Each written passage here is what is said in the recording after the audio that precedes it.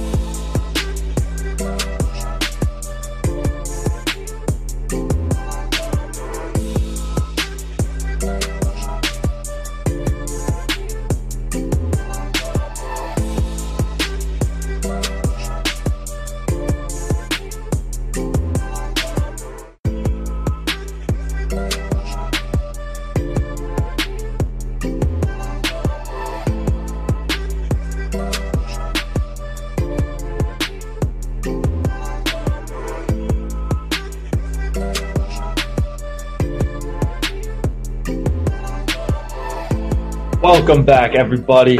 It is the Osmo.com NHL DFS Strategy Show. We've got a nice little six-gamer to talk about on this Monday afternoon, coming at you a little bit earlier today. This will give us a better chance to pick up some podcast listeners as well. We'll have this up on pod if you guys want to listen to us on whatever speed you like. For me, it's 1x. We talked about this on Friday. I think Terry...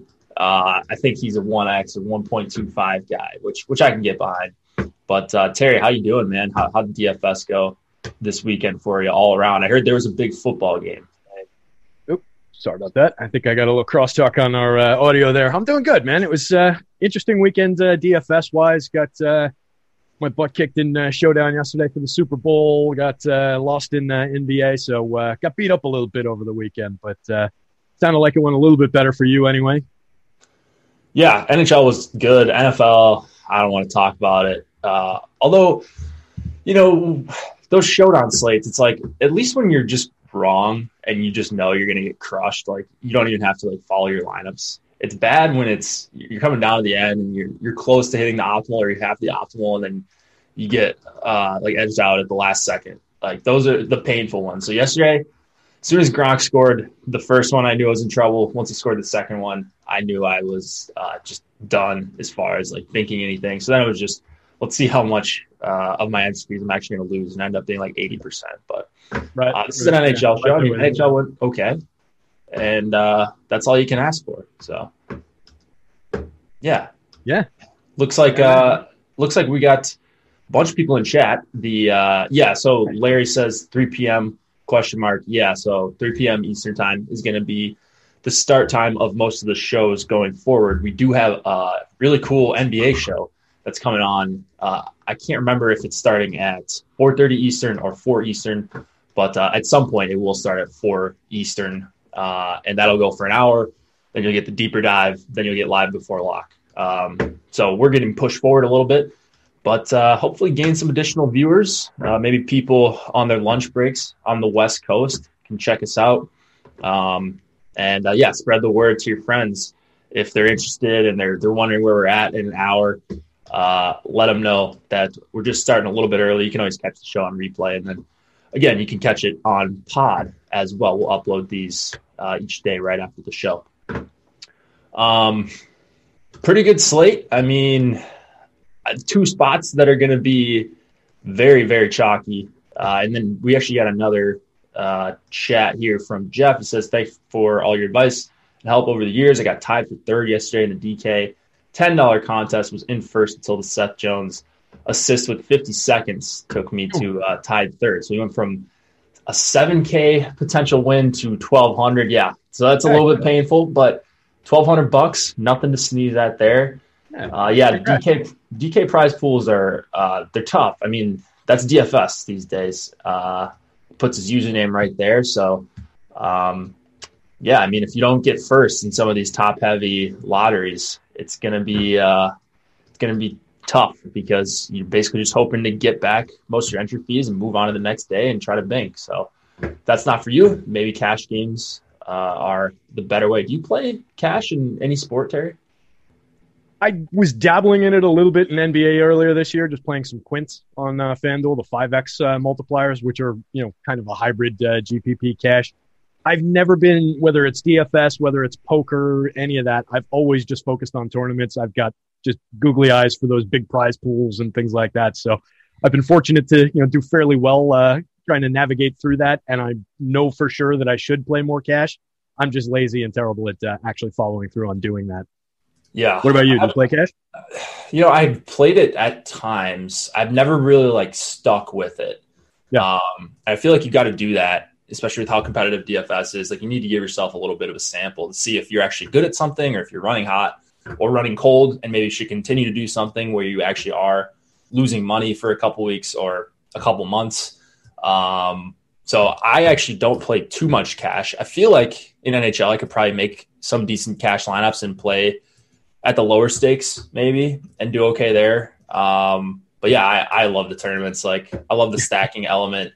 I love finding low-owned plays that work out every once in a while and hitting the big cashes. And then the crushing losses, I guess. Those hurt, but when you get one that goes your way at the end, it makes it up for it. It's all part of the ride, right? And you get those bad beat stories and everything to tell. You don't get that out of cash games so much. And it's just not, to your point, it's just not as fun to play the same guys that everybody else is playing except for one guy or two guys. And it's way more fun to get into it and try and outsmart the field.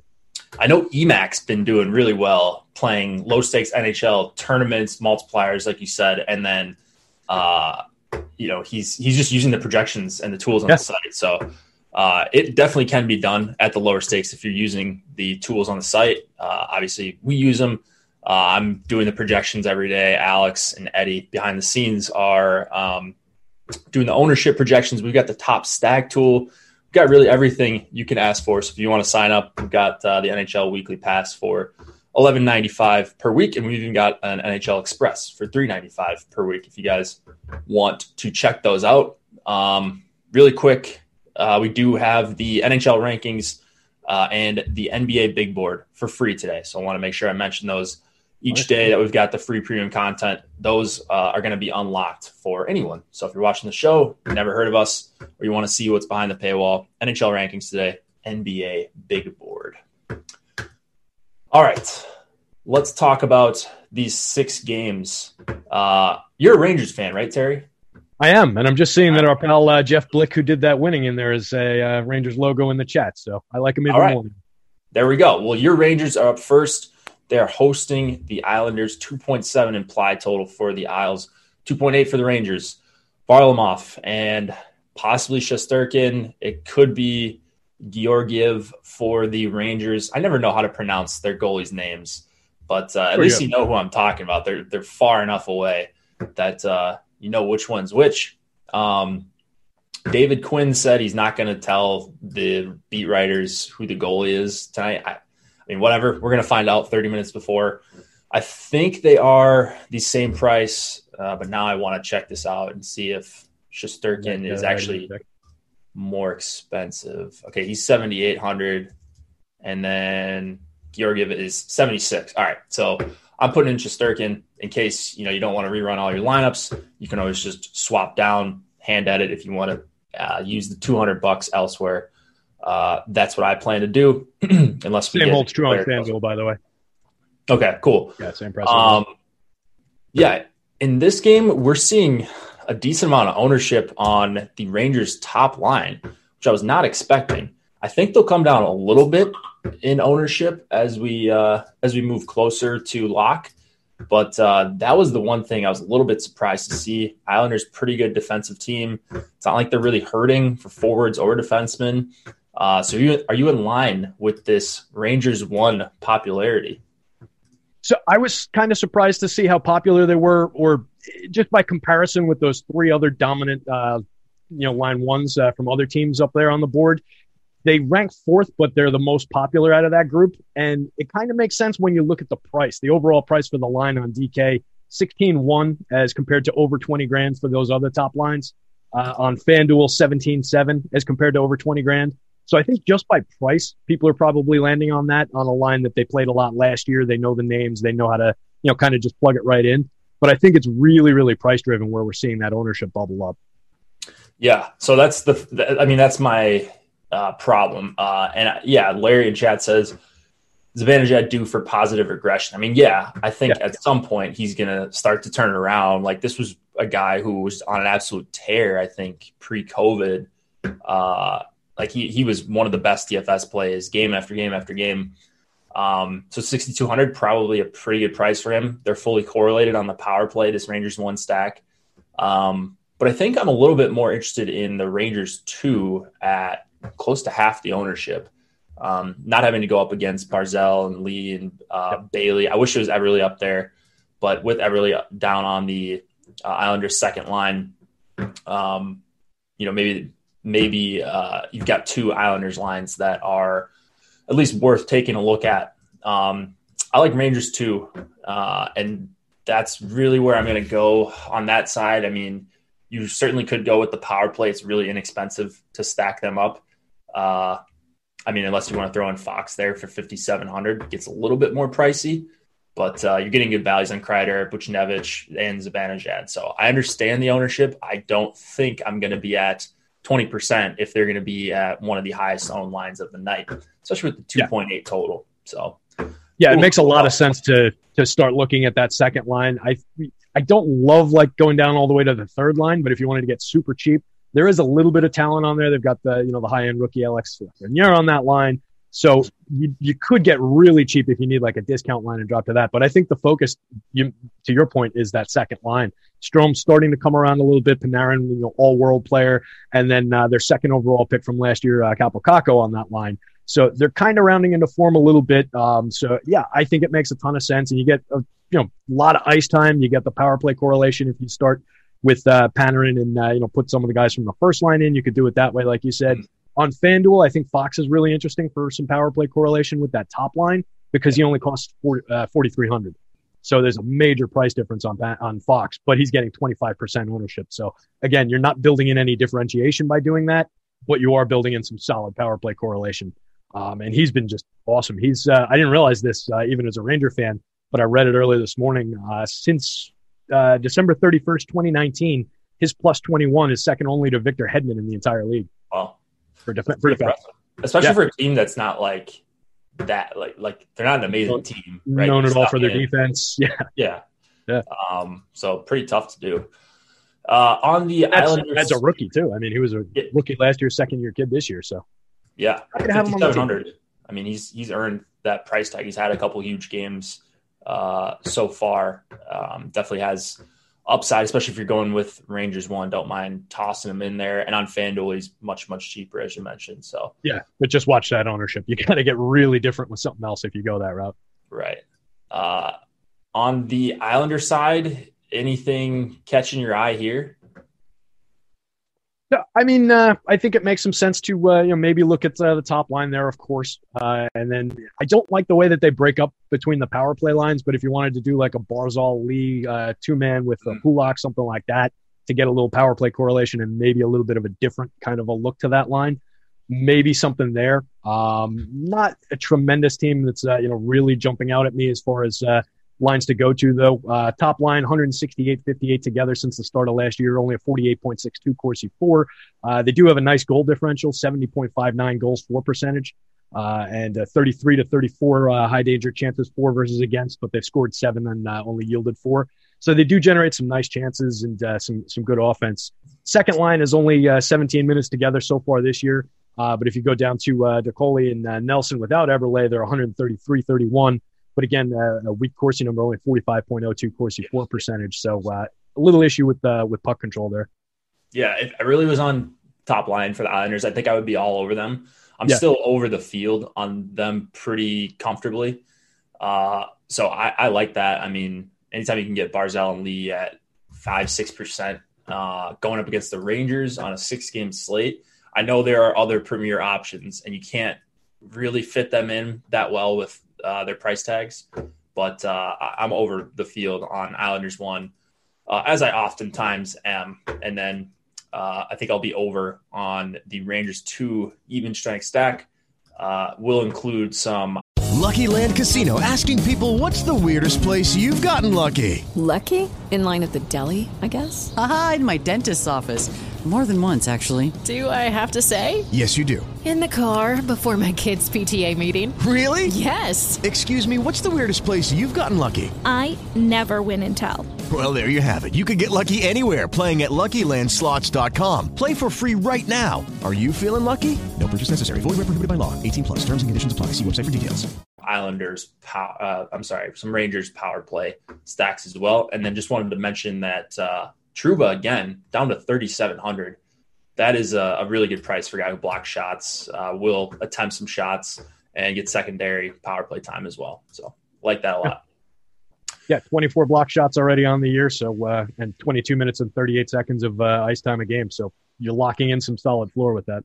I think he had like half of those in one game. Like I'm pretty sure he had a 10 block shot game last week.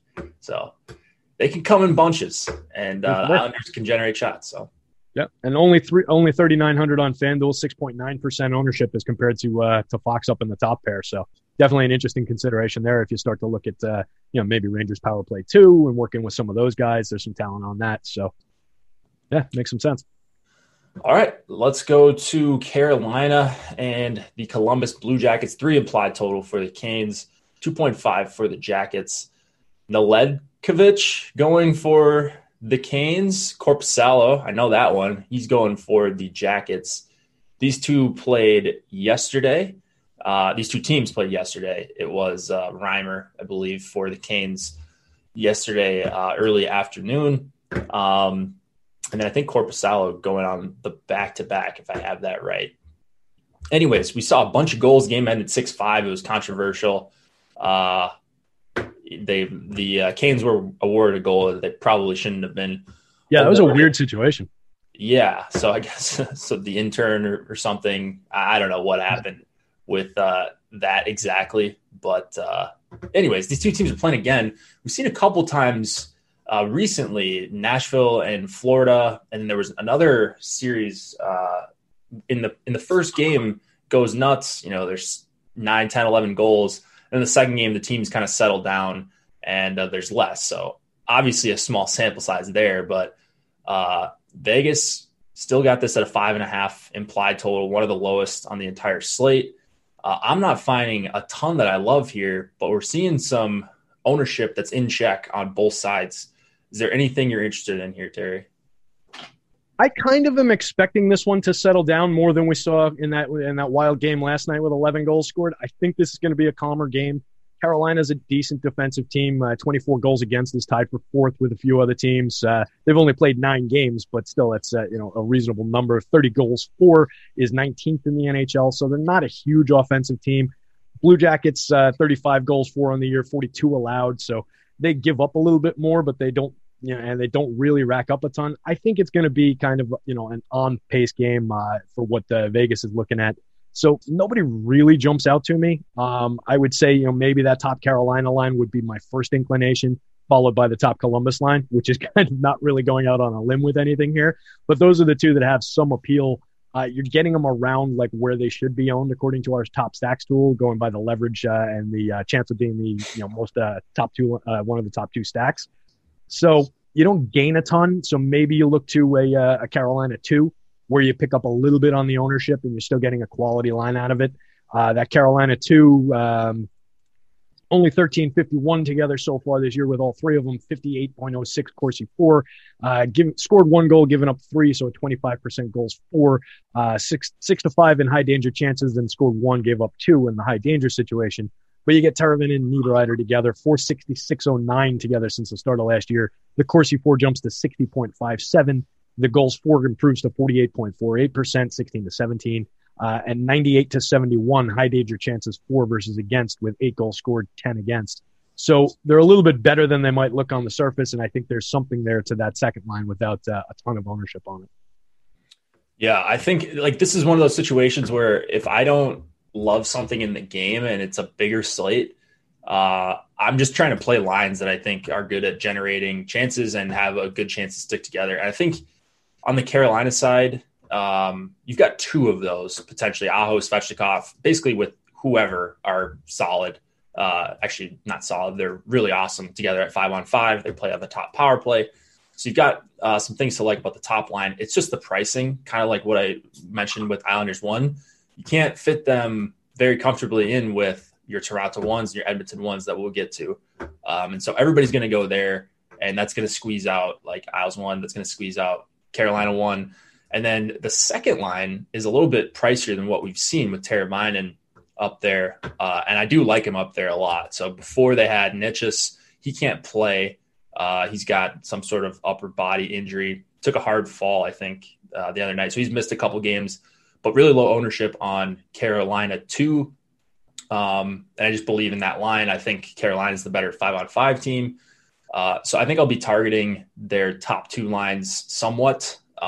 It's just hard to make a major stance on this top line when you've got a couple teams that are in just really phenomenal spots that we'll talk about in a few minutes. So I like them, but because of the nature of the slate, I don't think I'm going to have much more than like double digits of either of the Carolina lines. And then on the Blue Jackets, the line that I'm most interested in is the Texier, Bjorkstrand, Domi line.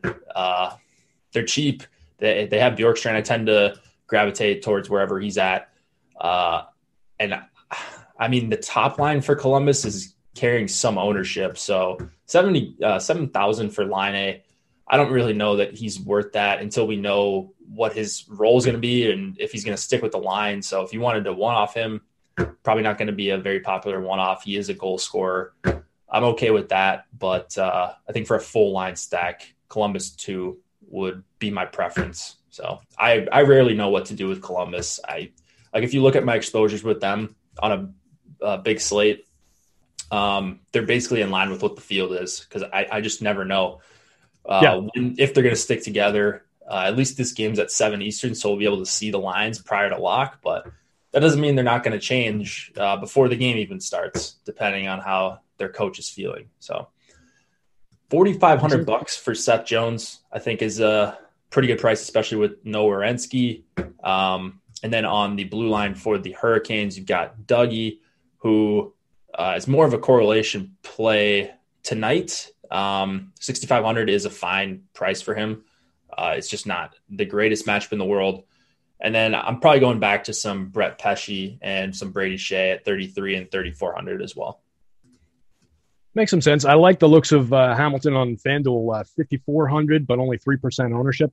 That's pretty solid. So if you're playing some of that Carolina, maybe build him in and stack the power play, go Aho and Svinchov and Hamilton there. Makes a ton of sense. Yeah.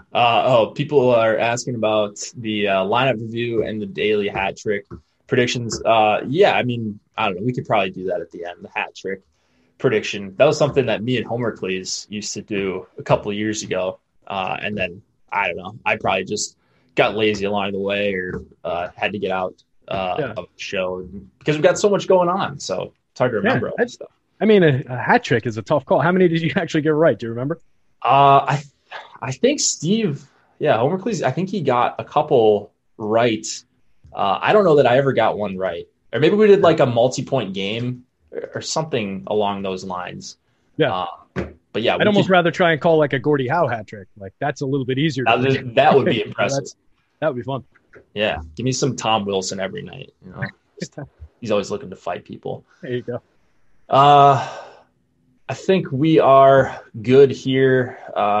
Both the goal is cheap, but guys that I'm probably just correlating. I don't think I'm getting to either of those two guys in the lineups where I'm not correlating goalies. So makes sense. Well, just talking about that Carolina one line and about the price, they total out to 15.9, right? Would you rather play them or Edmonton 2 at 16.1 or New York 1 at 16.1? It's basically similar prices. New York 1. The Rangers? Yeah, it's Rangers. Yeah, sorry. Rangers 1, Edmonton 2, or Carolina 1. Which would be your preference out of those? You put it like that. Yeah, when you put it like that, I think I would play Carolina 1. And I'm assuming they're the lowest owned of those three. Yeah, they are. Moto and Cahoon are both owned quite a bit for Edmonton because they play with Draisaitl. I mean, I think they're clearly the best 5-on-5 line of those and the lowest ownership. And if the price is similar, I think you're talking saving $200 by going to them. Yeah, I like that. And Brock McGinn, he's not like the biggest plug on that line. He doesn't project as a great value or anything, but he is cheap, makes the line more affordable. And I think he scored goals in each of their last 2 games. So he can score, not saying he's going to score a goal a game, but not the worst 3 player on the year. in the world. Yeah, not 3 the worst on the year, 16 shots. shots. Yeah, 2 blocks.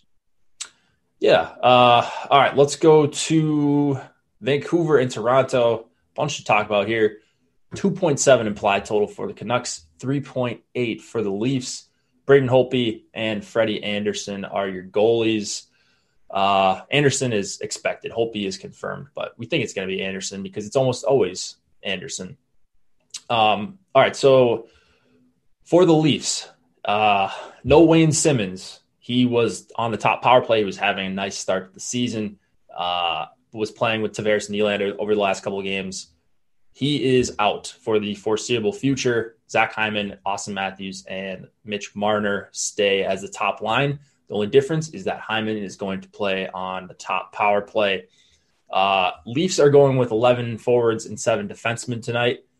So that means that we don't really know who's going to play with Tavares and Nylander. So if you're trying to 3-3 even strength stack, maybe you want to X out Rasmus Sandin because he might show up in some of your crunches, or these line two Leafs like Muzzin and Justin Holl.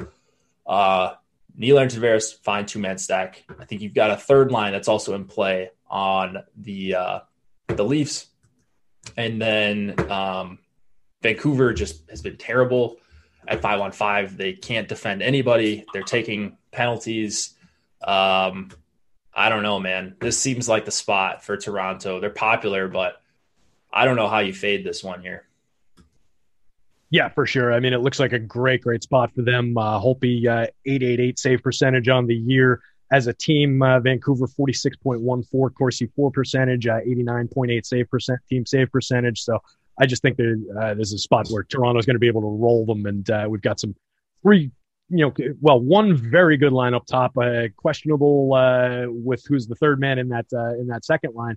And then I agree. I think that third line is definitely in play. You take Mikheyev and Kerfoot without Vesey, 316-40 together since the start of last year, 52-41 Corsi 4 percentage, 48.28 goals for. It's 14-15.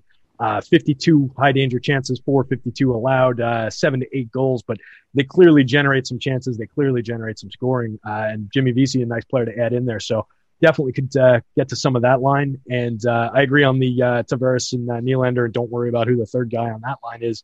Just go with the 2-mans, and then they're going to be popular. But yeah, if you can figure out a way to load up that first line and maybe grab some power play correlation there, that's a potentially dominant spot tonight. So I like all parts of that.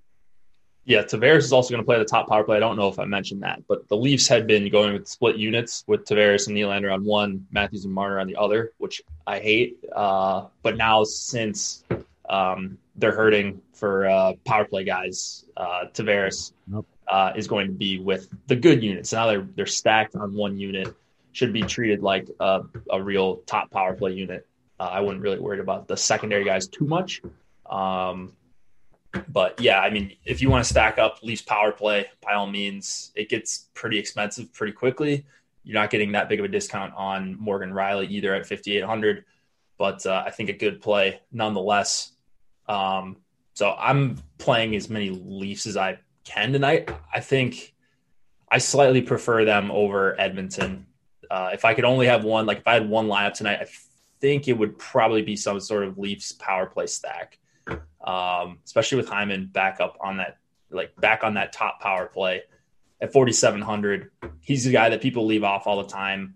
I'm not going out of my way to leave him off, getting 18, 20 minutes a game, top power play duties. And it just seems difficult that he gets left out of the scoring entirely if the Leafs put up 5 or 6 here, which they have a pretty good chance of doing. On the Canucks side, I think you can stack Horvat, Pearson, and Louis Eriksson as a 3-man. But most of my Vancouver exposure, and I think I'll have a decent amount of it, is going to be with the Pettersson, Miller, Besser line or power play stacking this side, and hope they get hot there. They do have a good top unit. You want to throw in Quinn Hughes at 5,400, that's fine. I think everybody's down on the Canucks, and for good reason, but they still do have a few pretty talented skaters at both 5-on-5 and the power play here. So I like the Canucks more than what we're showing on the ownership projections right now. What say you? Yeah, and those top two lines have some experience playing together, too. So you look at the top line, 510 minutes together since the start of last year, 55.71% Corsi for percentage, 61.02% goals for. It's 36 to 23 in goals, 85 to 84 high danger chances for versus against, but 19 to 16 in actually converting those. So that's a pretty decent line that, like you said, not a lot of people are going to, not super expensive. Nobody on that line, in my last update anyway, is owned over 1% on Facebook. It is Ryan here, and I have a question for you. What do you do when you win? Like, are you a fist pumper, a woohooer, a hand clapper, a high fiver? I kind of like the high five, but if you want to hone in on those winning moves, check out Chumba Casino. At ChumbaCasino.com, choose from hundreds of social casino-style games for your chance to redeem serious cash prizes. There are new game releases weekly, plus free daily bonuses, so don't wait. Start having the most fun ever at ChumbaCasino.com. No purchase necessary. VGW. Void where prohibited by law. See terms and conditions. 18+. And they're around the 5 to 6% range on DK, so definitely a sneaky kind of a spot. You can grab Quinn Hughes and put it in as a power play unit. So I don't mind that at all. Second unit right there with them in a lot of those numbers. Weaker in the goals for percentage, but in expected goals for, they jumped. Their goals for percentage actual is 41.94 since the start of last year in 285 minutes, but the expected goals for is 52.02. So decent line there, and 63 to 51 in generating high danger chances. So I don't dislike that either. Yeah, lots to like in this game, but I mean, Toronto's the obvious spot, but I'm not leaving out Vancouver here. I think there's a pretty good chance they could put up 3 or 4 themselves, and most of that would come from the top line. At least that's how I'm treating it. Sandin is not going to skate with Nylander and Tavares. I see some people talking about it in chat. Some sites have him on the second line. I think that's just so they can fit in their 18 skaters. So that's what it's going to show up as in FC, but Sandin's a defenseman. So wouldn't play him as the third guy in your stacks. I would just play Tavares and Nylander if you can. And we're not expecting it to be Joe Thornton either, right? I saw that somewhere. Yeah, so he skated with them this morning. And so he was in projections for a while. But, yeah, I don't think that he's eligible to even return yet tonight. So okay, that's what it was. Because I saw that he skated with him, I guess, in our Slack chat there where everybody's staying on top of the morning skates and everything. And then I saw somebody saying later on that he wasn't. So I got a little lost on his status. So, all right, that makes some sense. Yeah. On Toronto, jumping off of Joe Thornton since he's not playing, On Toronto, if you were to stack that power play unit, like you said, would you go with the top line, the Hyman, Matthews, Marner, and then as a fourth guy, would you rather go Riley, or would you build in Tavares and pay up and grab some ownership differential? I like the five. Riley's going to be super popular. Yeah, I think you go with the full five. I've been doing this quite a bit this season, especially because there's less beats on the job. They're not allowed to get as close to players and coaches, so they don't know the line. So if you feel really good about a team, I think as a general rule, stacking up their 5-man power play, if they have like a stacked top power play, is a pretty good way to go. And I'm seeing in tournaments probably not enough people are doing that, especially on shorter slates like this. So if I could only have one, I would probably go Tavares over Riley. But I really love including the power play defenseman as well. Yeah. So I would try to get him in, find your cheap one-offs or 2-man elsewhere, and just kind of fill in the rest of your lineup with either correlated guys or like a low-price goalie that might see, 30, 35 shots. Right on. All right. You mentioned Slack chat, Terry. If you guys want to get in the premium Slack, you can join with any package. You get access to Slack for the duration of your membership. We've also got ownership projections, the Osmo NHL projections, which were made by Alex and myself, and then I maintain them every day throughout the season. We've also got the top stacks tool, which everybody seems to enjoy. It shows you the top 2 stack percentage versus their ownership share, as well as line salary, so you can see all the prices of the different projected lines. And then maybe the best column on this sheet is the leverage column, so you can see how over-owned or under-owned your line is when you compare their top 2 stack percentage to their ownership percentage. And that's going to be a free tool at some point, but if you join our premium packages, you get it every day. We've also got the lineup builder. That's what I look at every day to go through the slate. It's a nice look at the team's matchups, implied totals. You can see each player's ownership percentage, their individual projection, and then for the forwards, their stack projection, which is also a pretty nice touch. And then lastly, again, premium Slack. Last but not least, that's where you can make the late swaps, find out who's playing with who. There's a lot of smart people in there, not just us, a lot of good subscribers, a lot of very sharp players sharing information in there, helping you, making sure that you get access to the correct lines, because it's hard to keep track, especially on a bigger slate. And for my money, that is our most helpful Slack channel from the subscribers base. It's a channel full of really sharp subscribers, people actually like helping each other out. There's very little trolling or back and forth in there like you get in some of the other ones. So yeah, I think if you guys are looking for help with the NHL, that channel is a great spot to go. Yeah, I don't, I go in MLB a little bit. I go in NFL every once in a while, maybe to troll Seth. But yeah, the NBA one, like, there's just so much going on. Not to say it's bad. You can definitely get good information, but for sure, you just have to more know who you're listening to in the NBA one a little bit and avoid some of the back and forth. I think a little bit more. But it's very good. Don't get me wrong. For sure. So NHL super helpful. You guys probably know a bunch of you in YouTube chat that are already subscribers. All right, another awesome game for DFS. Edmonton Oilers and the Ottawa Senators. This is the last game that starts at 7 p.m. Eastern. It is Mike Smith. It is Matt Murray. $6,500 Mike Smith. So DK missed the boat that Smith could be returning. And he is a $6,500 goalie that is favored against the Ottawa Senators. Matt Murray, $6,900. Not as highly owned because the Oilers have a 3.7 implied total. Senators just under 3. They're at 2.9. So don't think you need to forget about them, especially if you're playing a handful of lineups. It's either Edmonton or Toronto tonight. I guess, Terry, which one, if you're playing Edmonton 1 or Toronto 1, which one do you side with? Because it's really close.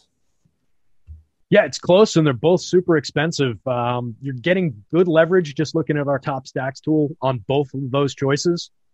I would probably try and save a few bucks, and you're not sacrificing much in terms of upside. You're talking about the same basic chance to be one of the top 2 stacks.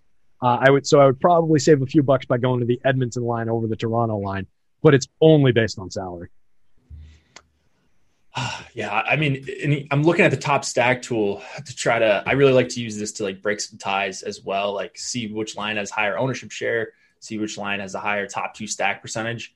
Right now, these are the Edmonton 1 and Toronto 1 are the highest top 2 stack percentages. That's not a shock to anybody. They're almost double the third best line, which we'll get to in the next game. And then their ownership is basically right on line with each other, like just proportional ownership, proportional leverage as well to the field. Their prices are really close. Toronto's a little bit more expensive. I choose Toronto, but I think I might end up feeling really dumb when McDavid ends the slate in about 15 minutes into the game.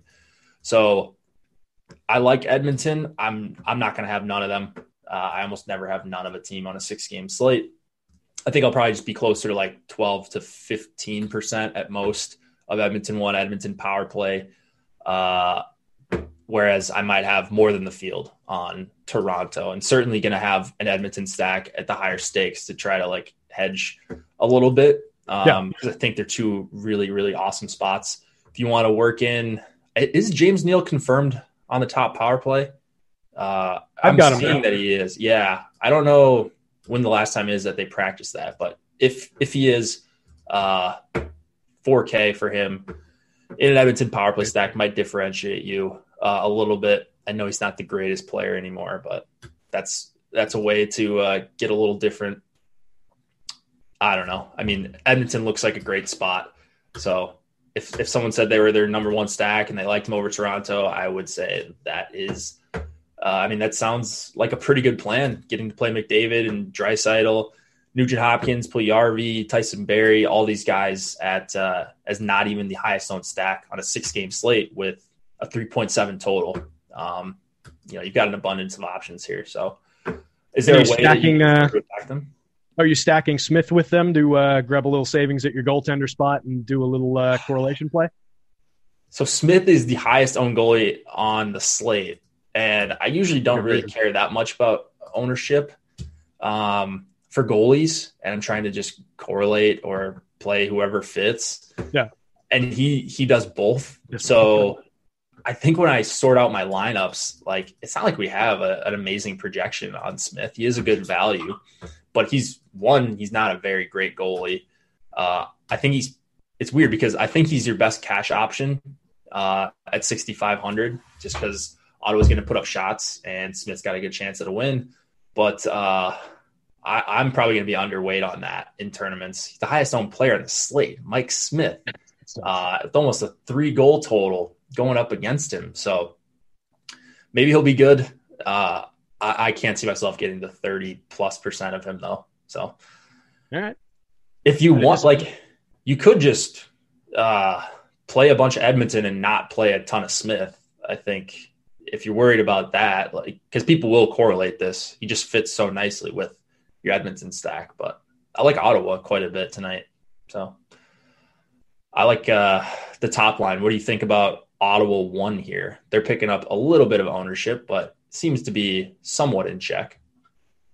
Yeah, I think they're in play. I was actually surprised that they were getting as owned as they were. I was thinking about that top line, at least, as when I was just starting to look at the slate, as something that might be a little under the radar, but getting a little bit of popularity and justifiably so. They're not super expensive as a unit, and they're relatively productive. I mean, they're by far the best line on that team. So 2404 as a 3-man unit since the start of last year, 55% Corsi 4, had not scored a goal, but generated 4 high danger chances, 4, gave up 4. Kachuk and Norris without Dadonov, 118-55 since the start of last year, 5404 Corsi 4, 4 goals scored, 5 against. So they're a line that is productive, is in the game, should show some puck possession capability. So I think we can get to them, and like you said, they're not expensive. They're going to be in the mix as far as ownership, but I don't think you're breaking your back with the exposure if you build them in as your second unit and try and put them maybe with one of the lesser owned top lines, as a combination. So I can get behind that. The others, not quite as much, I don't think. Nobody's really jumping out at me, and they kind of mix up the power play assignments throughout those second and third lines. So not really in love with that. Yeah. I'm just trying to check and see. Okay, we're good until the top of the hour if we need the extra minutes. Just was checking with Tyler. But yeah, I mean, Ottawa won. So with Tkachuk, Norris, and Dadonov, as you mentioned, pretty small sample so far. They haven't been super impressive. Tkachuk is a great 5-on-5 player. And the thing that I like about them is I don't think they're going to spend at least all of their ice time up against the McDavid line. Now, the McDavid line's not great defensively, but they are great offensively, and that's something you need to really worry about when you're trying. Like, you got to get the puck to score, and the McDavid line does a really good job of not giving up the puck. Whereas the Draisaitl line doesn't really do that. So I think if we see Tierney, Brown, and Stützle go up against the McDavid line, even a little bit to spell Ottawa one, they get a little bit softer of a match against Draisaitl. You get two guys in the top power play, two of, I think, the best plays on Ottawa that are a little bit popular, Tkachuk and Dadonov. You can add in Shabbat. I don't know. I was kind of done with Shabbat, and then all of a sudden this guy pops off for like a 3-point game when he wasn't even supposed to play. So I think I'm tentatively back in on Shabbat, but I don't think I get to a lot of him without Ottawa one stacks. The rest of these lines are just kind of whatever for me. If you wanted to play another Ottawa line, maybe you go to the third line just because they're going to play a lot of minutes. It's not really like they don't really inspire confidence. That's all Tierney and Connor Brown, but pretty decent values there, especially for Brown, projected for over 2x on DK. So that would probably be my second favorite line on the Ottawa side. And then as usual for Edmonton, it's basically just like if I'm playing them, I have to play at least one of McDavid or Draisaitl. I usually don't drop down to the third line with Turris, Cassian, and James Neal. Although, like I said, I would include Neal in some hybrid Edmonton onslaughts or power plays if I was going there. Tyson Barrie, 5,900. He's another guy. I don't think I'll use him in non-Edmonton one stacks. So I don't know if I'll end up just grouping him out, but maybe a correlation boost where on lineups where you use Tyson Barrie, you're going to want to boost up McDavid, Nugent Hopkins, and Draisaitl, guys like that. So makes sense. Anything else you see here? Any punt defensemen that are catching your eye? I'm not seeing too many guys projected very highly. Am I missing anybody? Not really. I would say the one thing that maybe jumps out a little bit is just the ownership mark on Darnell Nurse. Under 10% on FanDuel, under 5% on DK. You're paying a little bit of a premium for him, but top pair defenseman, guy who's relatively productive in the offense, a ton of ice time, 24-15 average ice time this year. So maybe just as an ownership kind of a play. And he gets second unit power play correlation there. So you're talking about some of the other guys from that team if you're going to stack him. But as a one-off with reasonable ownership, I could see going to him. Yeah, and especially with Nurse, he's probably like the better one-off just in general, especially when he's not on the top power play.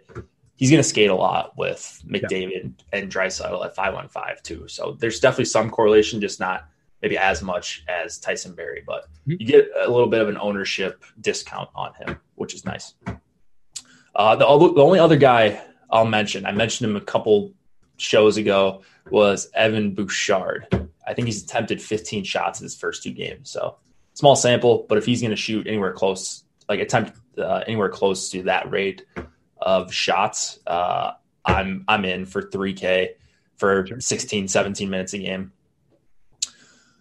Tampa, Nashville, 3.2 implied total for the Lightning, 2.5 for the Preds. Curtis McElhinney and maybe Saros. I've got him in right now. Could be Pekka Rinne. Saros is $200 more expensive, so that's why I've got him in right now if you want to make that easy swap. I'm seeing some new – actually, it looks like they went back to the old Nashville lines. Duchesne, Forsberg, and Granlund I saw some different combos earlier in the day. Yarncroc, Arvidsson, and Grimaldi, and then Haula, Cousins, and Tolvanen for Nashville 3, Tampa Bay. Keeping it status quo. You got Point Pilat, Stamkos on the top line, Cirelli, Killorn, Johnson, that good third line as well. Man, I wasn't getting to a bunch of exposure in this game. I don't know if that's going to change. The only line that's picking up a bunch of ownership is Nashville 1. But what are you liking here, Terry? I think there's a lot to like in this game. I mean, the obvious, Tampa 1 makes a ton of sense. Tampa 2, pretty good. And then you mentioned, I think Tampa 3 is like super sneaky. I think they're a really good line. Just taking a look, 78-34 together. So not a gigantic sample, but not, totally irrelevant. 63.28% Corsi for, goals for 3-1.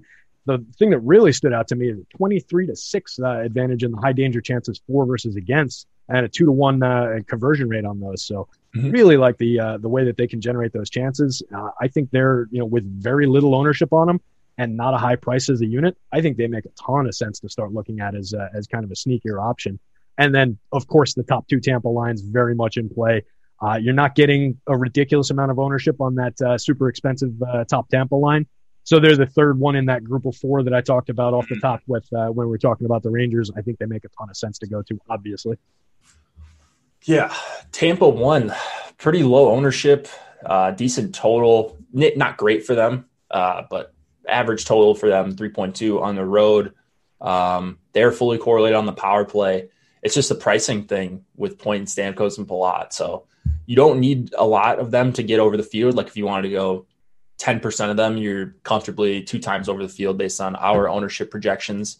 And I think we're pretty much spot on that. I'm not seeing a lot of people talk about Tampa 1 in chat. And like Nashville isn't a phenomenal defensive team, but they do have the Yossi Ellis pairing at home, pretty good defenseman as well. And they've got this Duchesne, Forsberg, Granlund line that I think is going to be pretty strong. I mean, they were in the first game together. Mm-hmm. They have really good numbers going back to last year.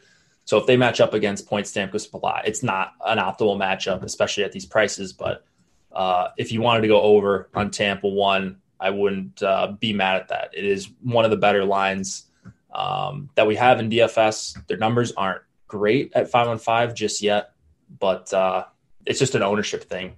They grade out very well in the top stacks tool. So if you like to use that, you're probably going to like yourself some Tampa 1.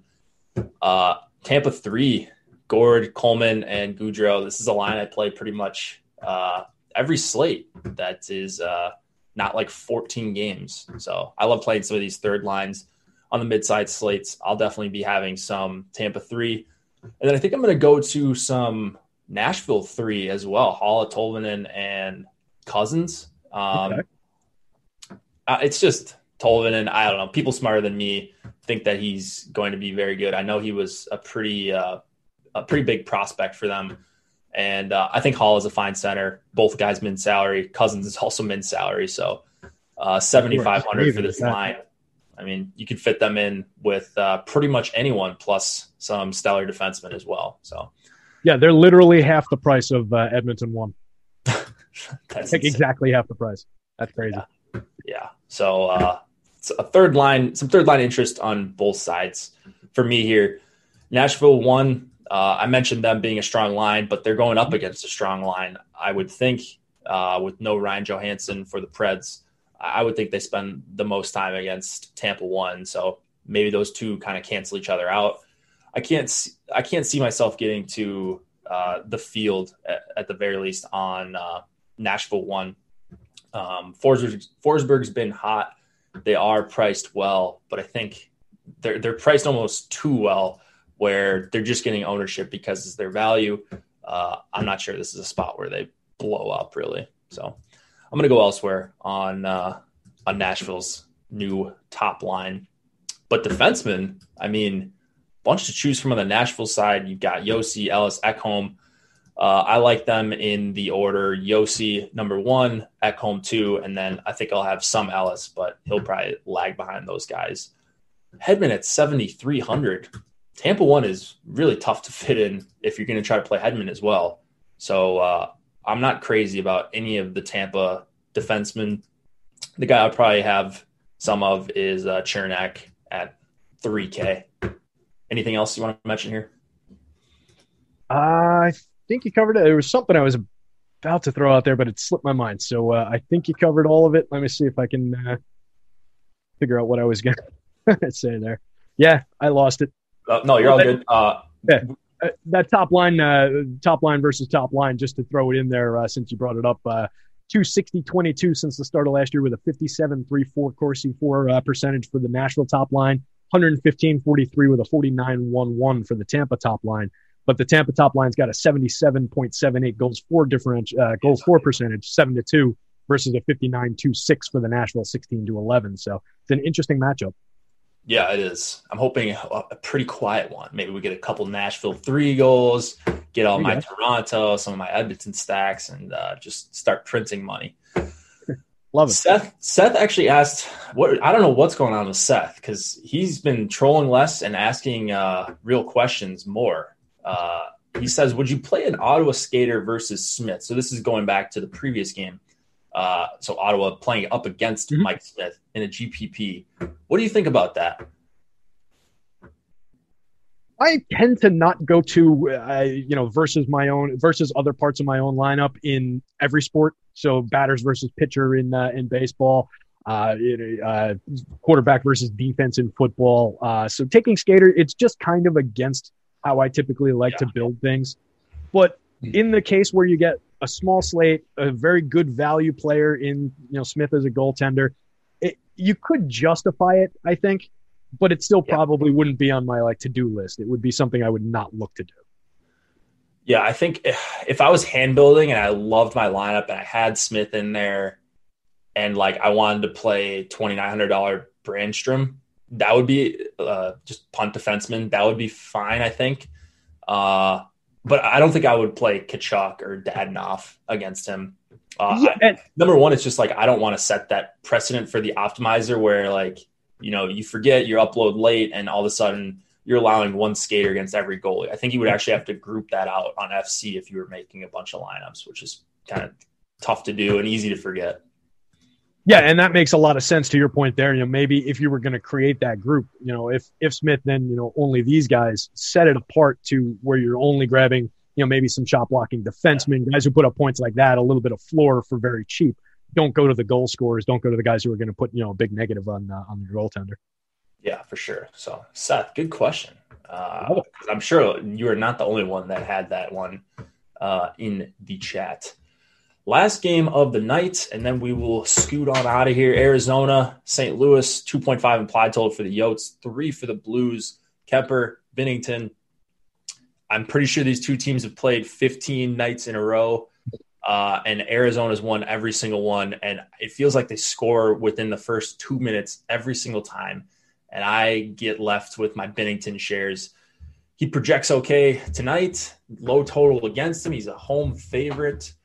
I don't know what's going on with this Blues team, but they're shaking things up. So I don't have the correct lines in front of me. So let's see if I can remember this. I believe it is Sundqvist. Or no, I'm sorry. These are the correct lines. Barbashev up with O'Reilly Perron.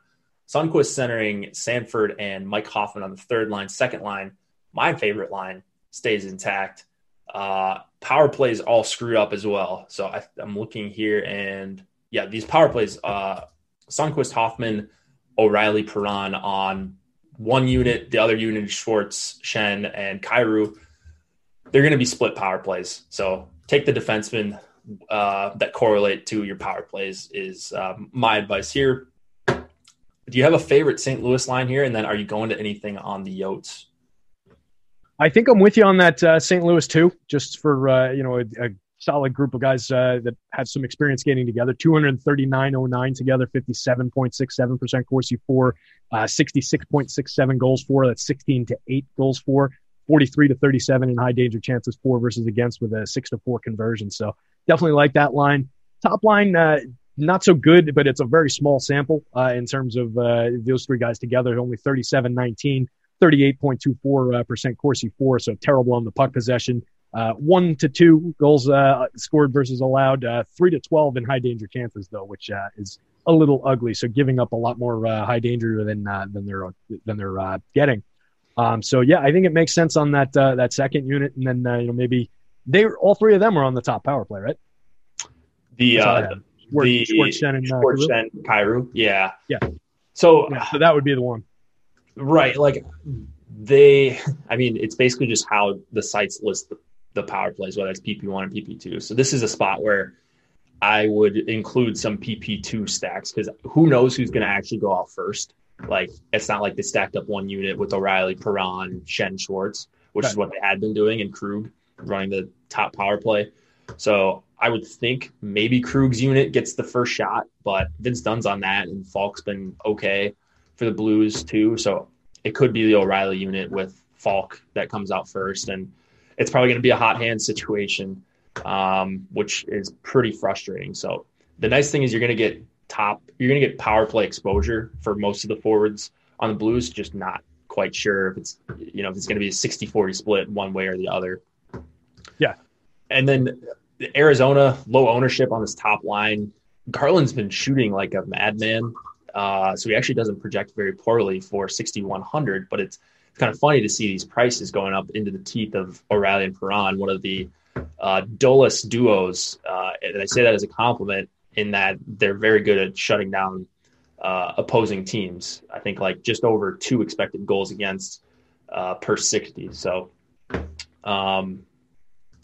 let's see.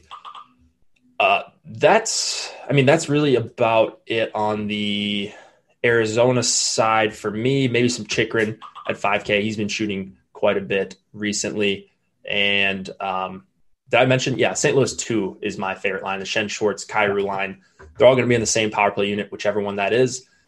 I do have some interest in the third line as well, Sundqvist, Sanford, and Hoffman. The problem is that that's 3-wing line. So they might go pretty well with Edmonton 1/Edmonton power play if you want to get McDavid and Draisaitl in there.